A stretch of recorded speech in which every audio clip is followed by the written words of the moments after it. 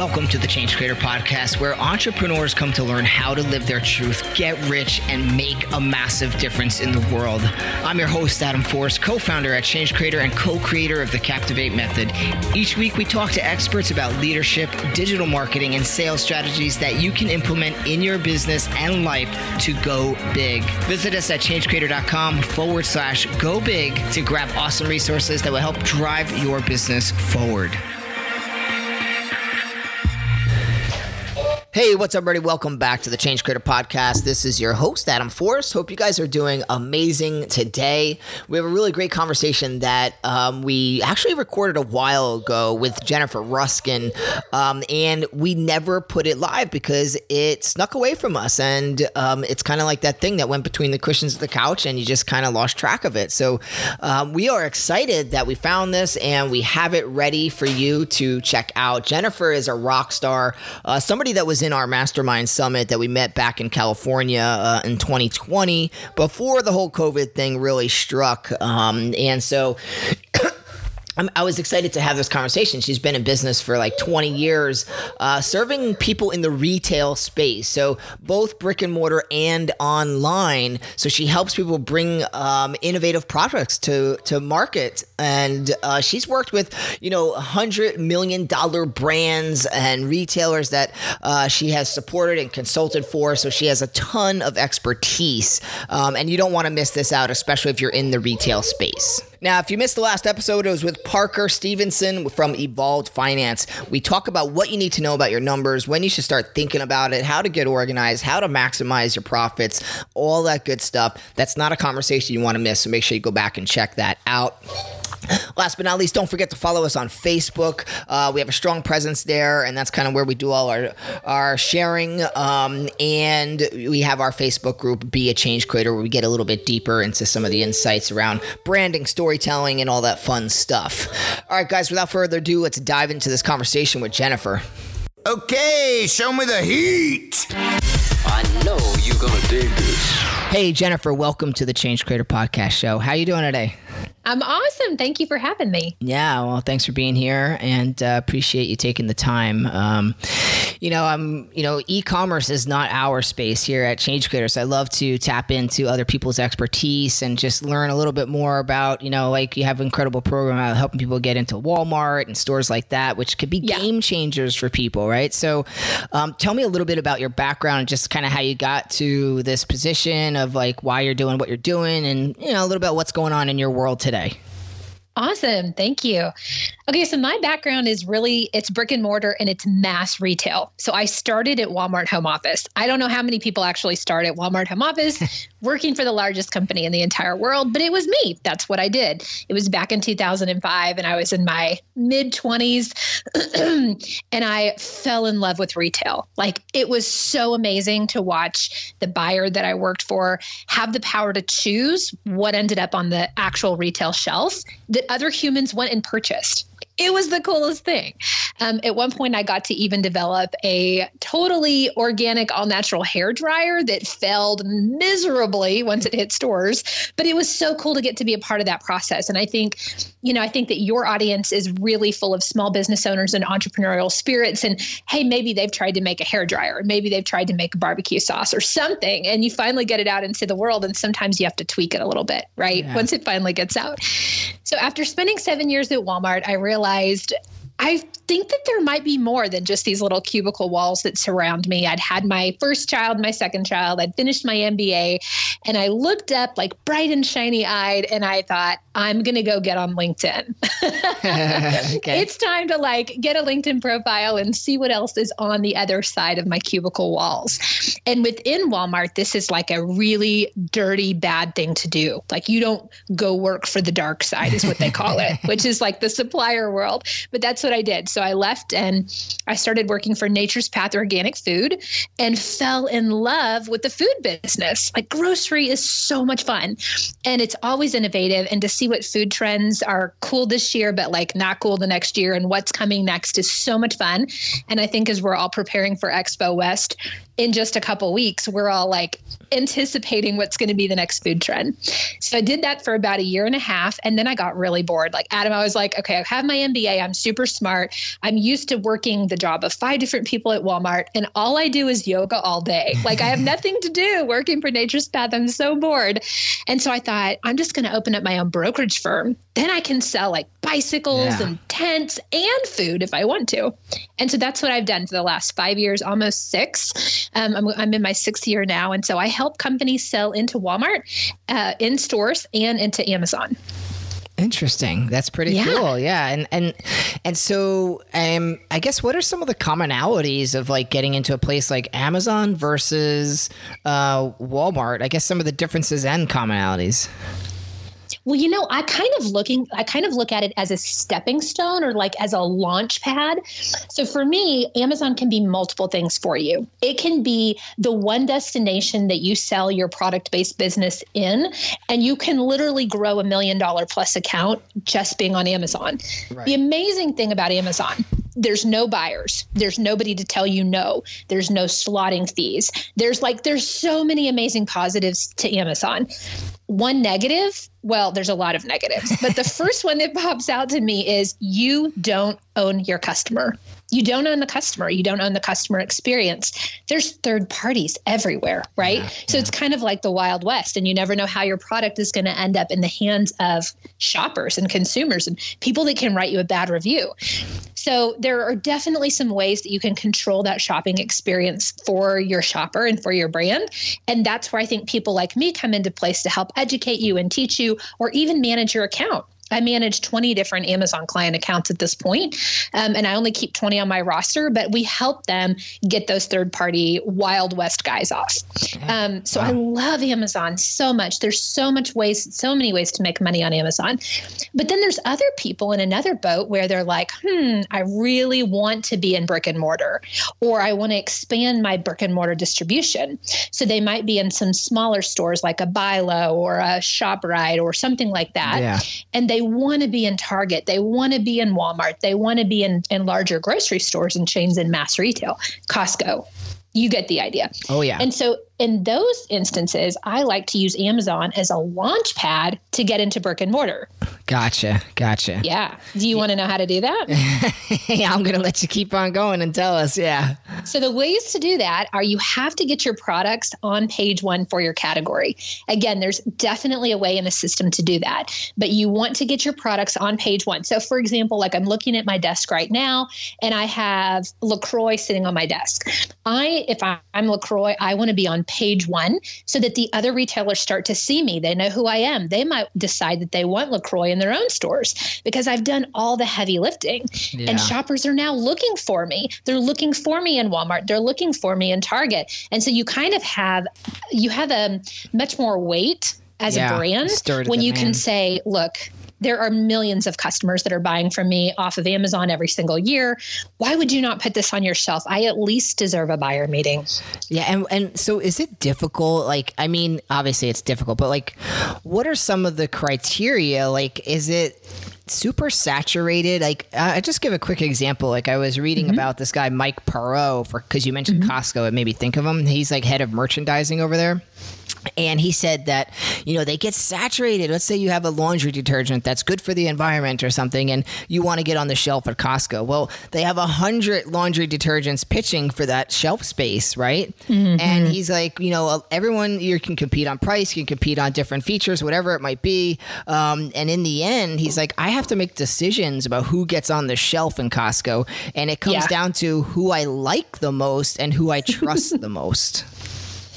Ooh, know, like, and trust. Those are 3 really important terms, 3 important factors to be as a brand.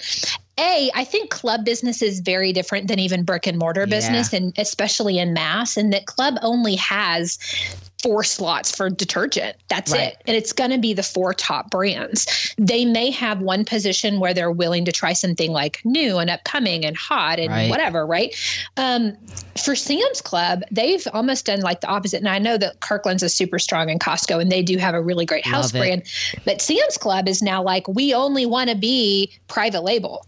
So they've swung in like the totally opposite pendulum, which is really frustrating as a brand because you may have had distribution and now you don't. And now you're scratching your head like, well, where the hell do I sell if I can't sell online or I can't sell in a big brick and mortar?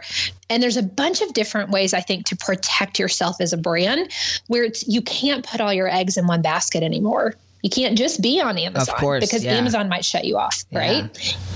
And so what is a company like? So we talk about like Costco, which is like these, club brands. And then we have like a Walmart. So what's different? Like, what is Walmart looking for? I mean, you talk about getting that presence on page 1 and all that kind of stuff because you're stirring the demand. You're like, hey, the demand's there. So give people what they want. But what is like the criteria from Walmart and how competitive is it really to get on the shelf in comparison to the Costco's of the world and stuff? That's a great question. I would say a little less competitive, but only because Walmart has way more shelf space and way more options. And they may have one facing as opposed to an entire pallet in a Costco or Sam's Club where you only have four options. I think what we're seeing in terms of private label in Costco, in Sam's Club, in all these other guys, it's the same thing is happening within Walmart. It is becoming so difficult to get items into Walmart. So you really, really do have to be best of the best. So even if you are on page 1 and you maybe are position 1, position 2, or even position 5 on Amazon, even that is a challenge. Now, I will say you can use Amazon to get a buyer meeting. You can use Amazon to continue to get some space in brick and mortar.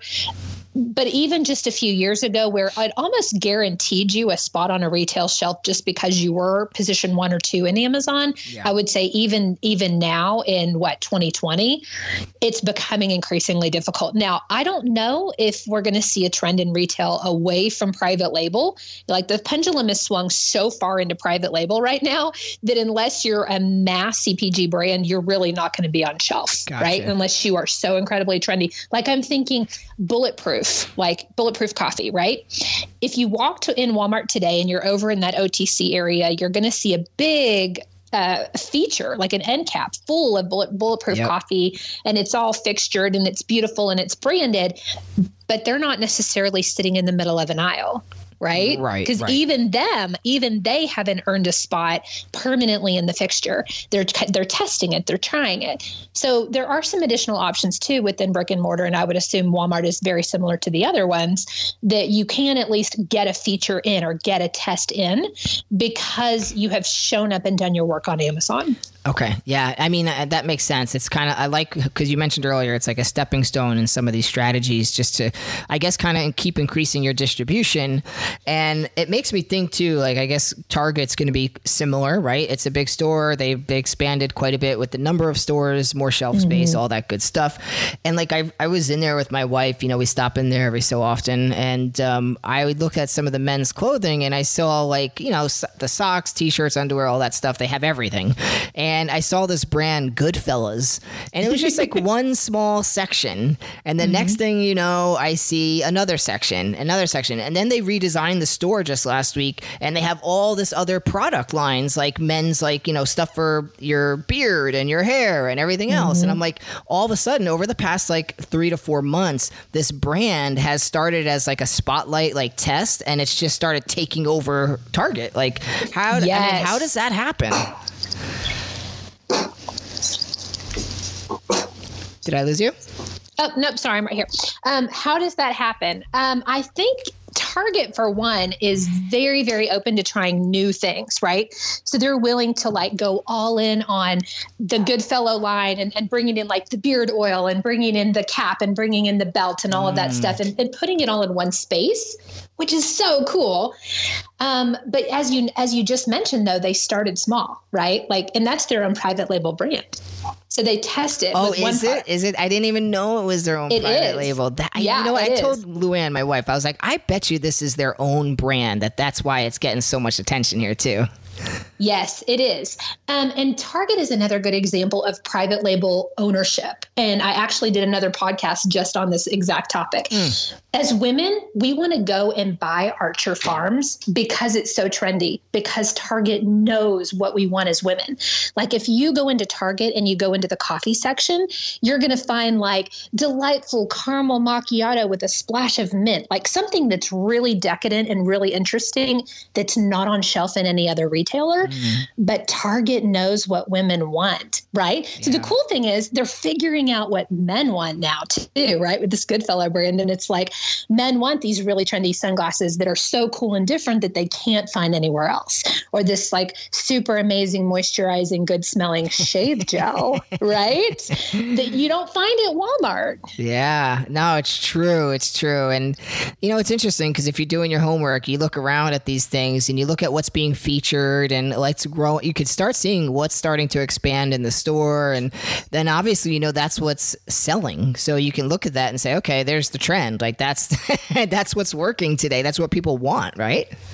Yeah. And the cool thing about private label for a retailer is they can move so much faster because they have direct relationships with that manufacturer versus having to go through a third party, which are what most brands do today, right? We go and we source it from China and we're the middleman between the retailer and the manufacturer.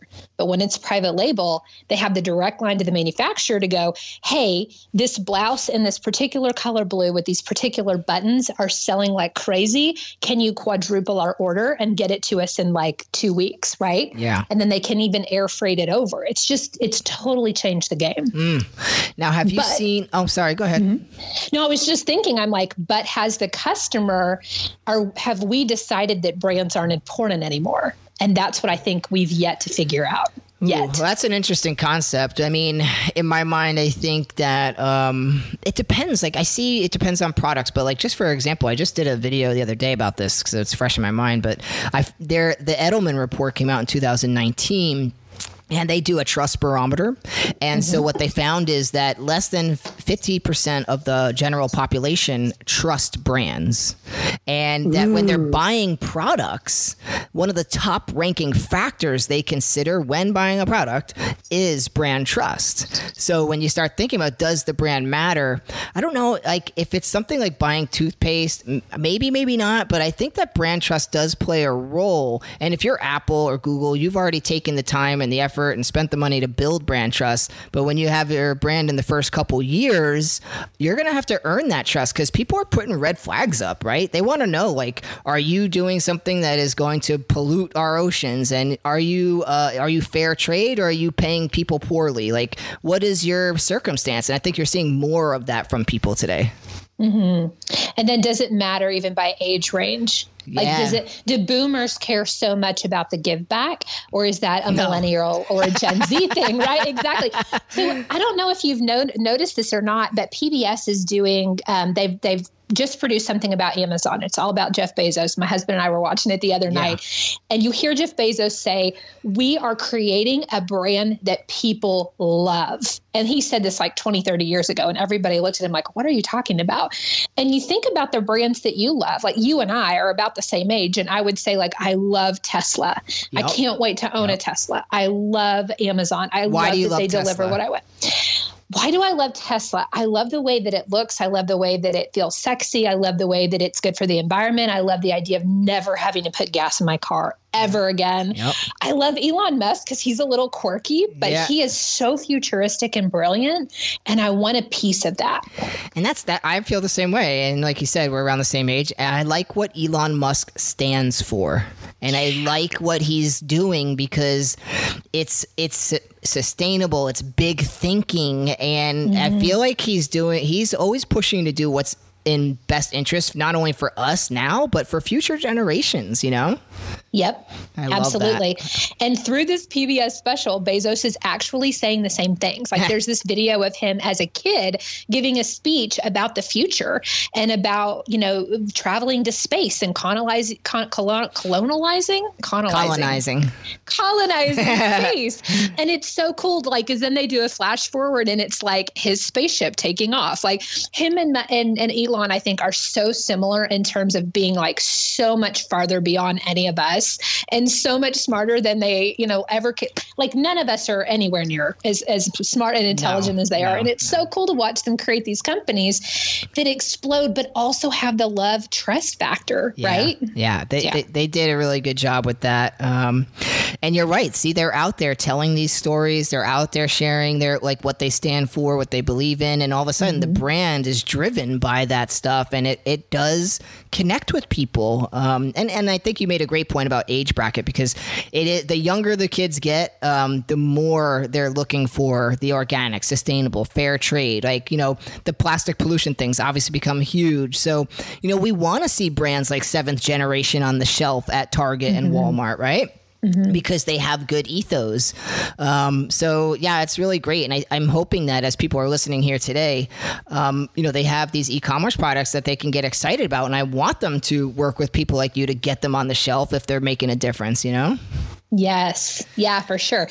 And the coolest thing is, and back to take us back from Jeff Bezos in space to Walmart. Yeah. I'm going to ground us back in Walmart again. And I don't know how many of your listeners actually shop at Walmart. I know, like, just depending on what state you're in and even what city, some of them are dirty and gross and some of them are amazing and spectacular, like the ones in Bentonville, Arkansas, where I live. But almost every single category now has an organic option. And last week I bought like $200 worth of groceries and cleaning supplies. Everything was organic. And I thought, if I was at Whole Foods, I guarantee my basket would be $400, $500. Yeah.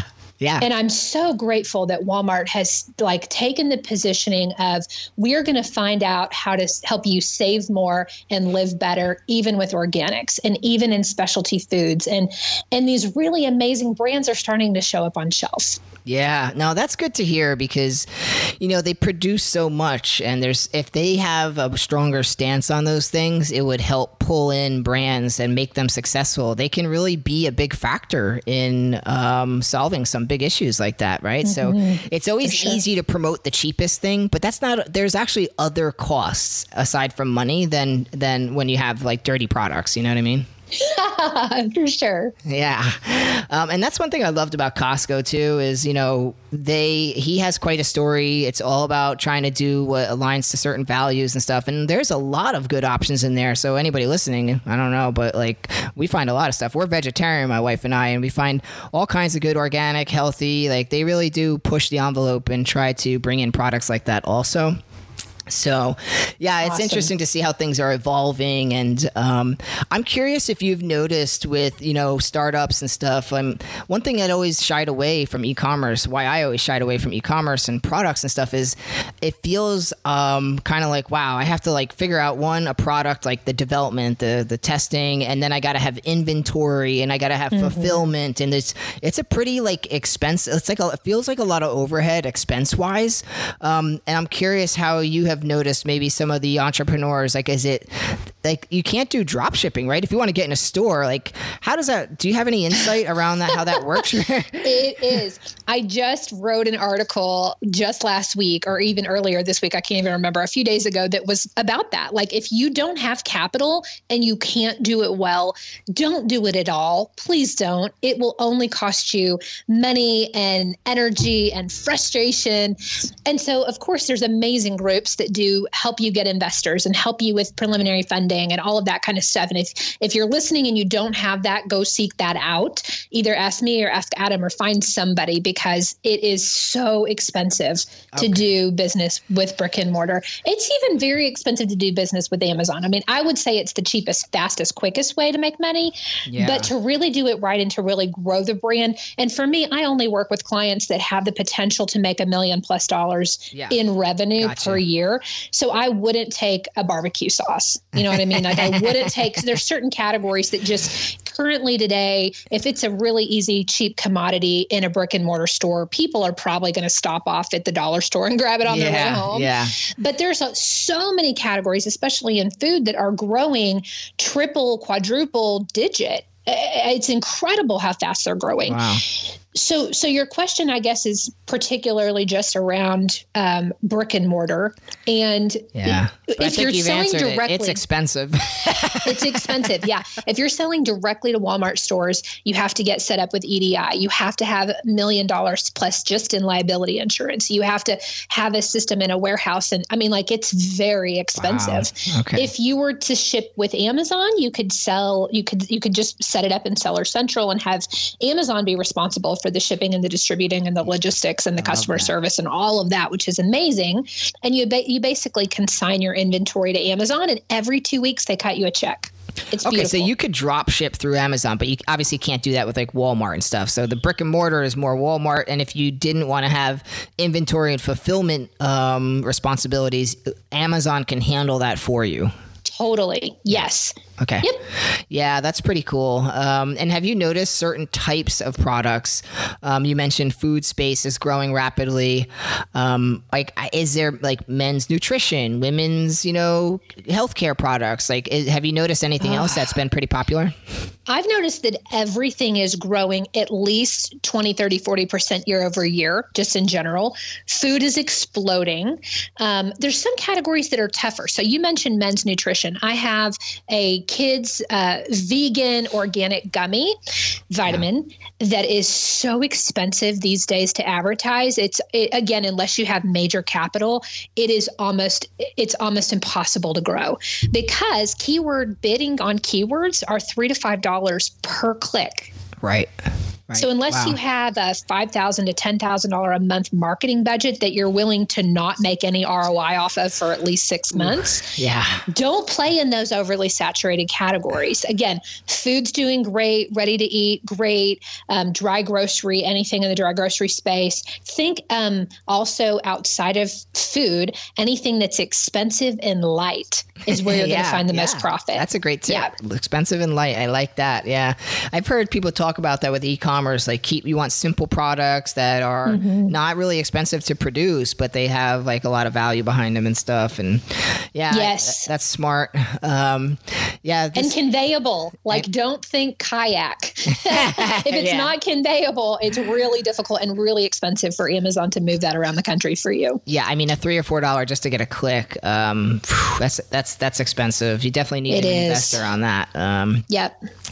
Damn. All right. Interesting. So, well, because I shaved my head. As soon as I saw I started losing hair, I was like, I'm just doing the shave and that's it, taking the hair off. And I got into like some of the men's products, like stuff to take care of your skin or your beard and stuff like that. And I was always like, man, it would be really cool. There's some things missing in the market that I look for that I don't really find.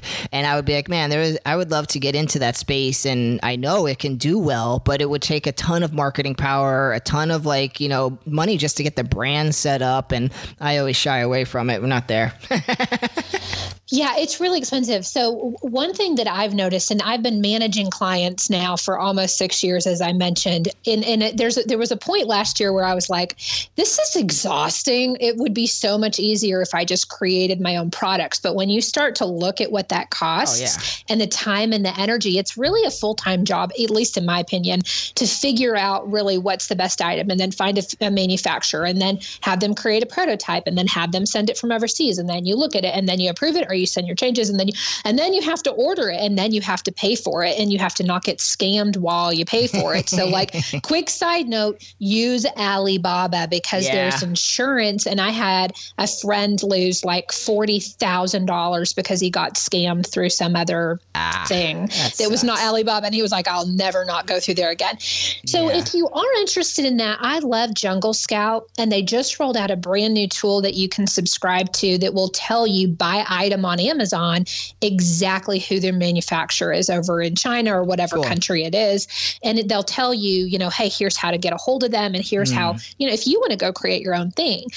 One thing I would caution you too is you don't want to be first to market unless you have $1 million sitting in a bank to go spend to launch the product. Right. You want to find white space in the market. So use tools like Jungle Scout, use tools like Merchant Words. And I've got an online course as well as when I manage my one-on-one clients where I teach you and I use these tools and I show you how to use them. And that's what you want to do. So you want to find something where there's high searchability, so people are looking for it, but then there's a low amount of actual sales and a low amount of actual products that show up for the search results. Right. That gives you the white space. And that's where, shoppers are looking for it. They can't find it on Amazon or they can't, and these are particularly, Amazon programs because that's what I deal with all day, but they're great tools to use and then go, okay, we need to go develop something. Like a great example. I have a real example for you, and it's with trash cans. So I had a potential client. I didn't end up working with them, so I feel comfortable sharing this story, but they came to me and they were like, hey, we sell these boxes that are for recyclable things that your normal recycler doesn't take. So it's like batteries or whatever, those kind of things, one-off things. And so you go on Amazon or you go to them directly and you get this box sent to your home, you put the weird thing in it, and then you send it back to them and then they recycle it. So these are people that like really love the planet and really, really, really want to pay extra to go send their stuff back. Yeah. And apparently there's a huge market for it because they're making millions of dollars a year doing this. So I start to research on Amazon and I use the tools. I go to Jungle Scout, I use Merchant Words, I'm looking at Shopper Search, I'm looking at what's coming up, and there's nothing like that in the market. But there's a huge white space for recyclable trash cans and recyclable bags that go in trash cans and 3 and 4 sorting trash cans. So if anyone's listening and you want to go find an item that there's white space for, I just gave you one. I gave you like a whole category. And what's interesting in that space is no one's really winning in the space. There's no 1 or 2 brands that are the top brands in that space. So you could easily go dominate and then come back in with your kind of like one-off brown boxes that you mail out for the weird things that you need to recycle, right? And then you have like validity and customers are like, oh yeah, I know that brand because it's sitting in my kitchen. It's the trash can in the kitchen. Or, oh yeah, those are the bags that we use for the bathrooms, right? Yeah. So you get the idea. Yeah, no, I love it. Okay. So listen, I mean, that's all super, very helpful. A lot of good tips, guys. So I hope you're taking notes and listening closely. If you're looking to get in the e-commerce space and have your own products, get out there. Jennifer will be a great person to work with. And we'll give a shout out in just a minute to where you can connect with her and see what she has going on and how she can help you. I also don't want to scare you from creating your own product. It's been done over and over again. Look at the Jake Orex of the world that we've interviewed. He has his own products that are doing incredible things for the world. Look at Crystal Earl. She came out of Dominican and she's helping people over there. And it's amazing, Jennifer. She basically was taking these tires that were filling up landfills, causing all kinds of disease and infestations and all these problems for the community. And she decided she would make shoes that would use the tires rubber for the soles of the shoes. And she had them like put together. She started selling them on her own and the brand started catching. And she did a lot of like road shows, going to little like trade show conferences and stuff. And now they have clothing and all kinds of other stuff. So they expanded. So there are grassroots efforts for small e-commerce companies like that do build up. And then as those brands catch fire, you'd be ready to get out maybe in bigger stores and stuff like that. So it depends on your process and your strategy, right? So you just got to like figure out the game plan, I guess. I love that you said that because that's a huge caveat here.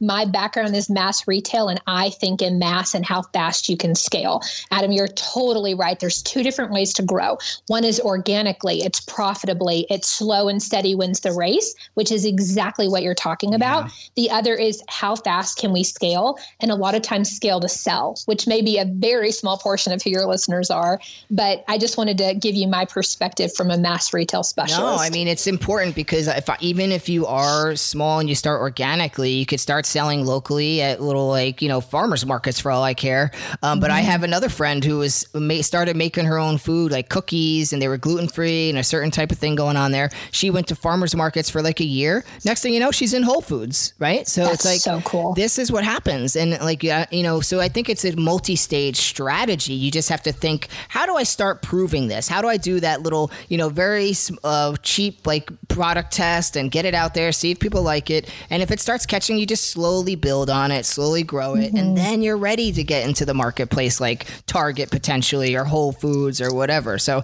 it's just a matter of strategy. And I think you're you get into the mass markets, but there is a very important place for that. So timing is everything, right?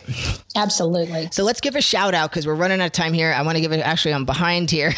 So let's give a shout out. How can people find you? So if they're ready to really scale up on Amazon and Walmart, where do they find you so they can learn more about how to connect? Yeah, and I'm sure that Adam will put this link in the show notes. My website is jenniferkayloruskin.com, KAYLORUSCIN. And you just click on work with me, and there's multiple different ways. One leads to courses. So if you're interested in Amazon, I have something called the A Game. A stands for Amazon. And then if you have interest in Walmart, I have one called the Path to Walmart. So either one of those will teach you from step one all the way till the end. It's a DIY method of how to sell in both of those retailers. Super valuable, guys. So check that out. If you're in the e-commerce space, it might be perfect timing for you. Jennifer, thank you so much for your time today. Appreciate it. You're welcome. Thank you so much for having me. You got it. I'll talk to you later. Bye.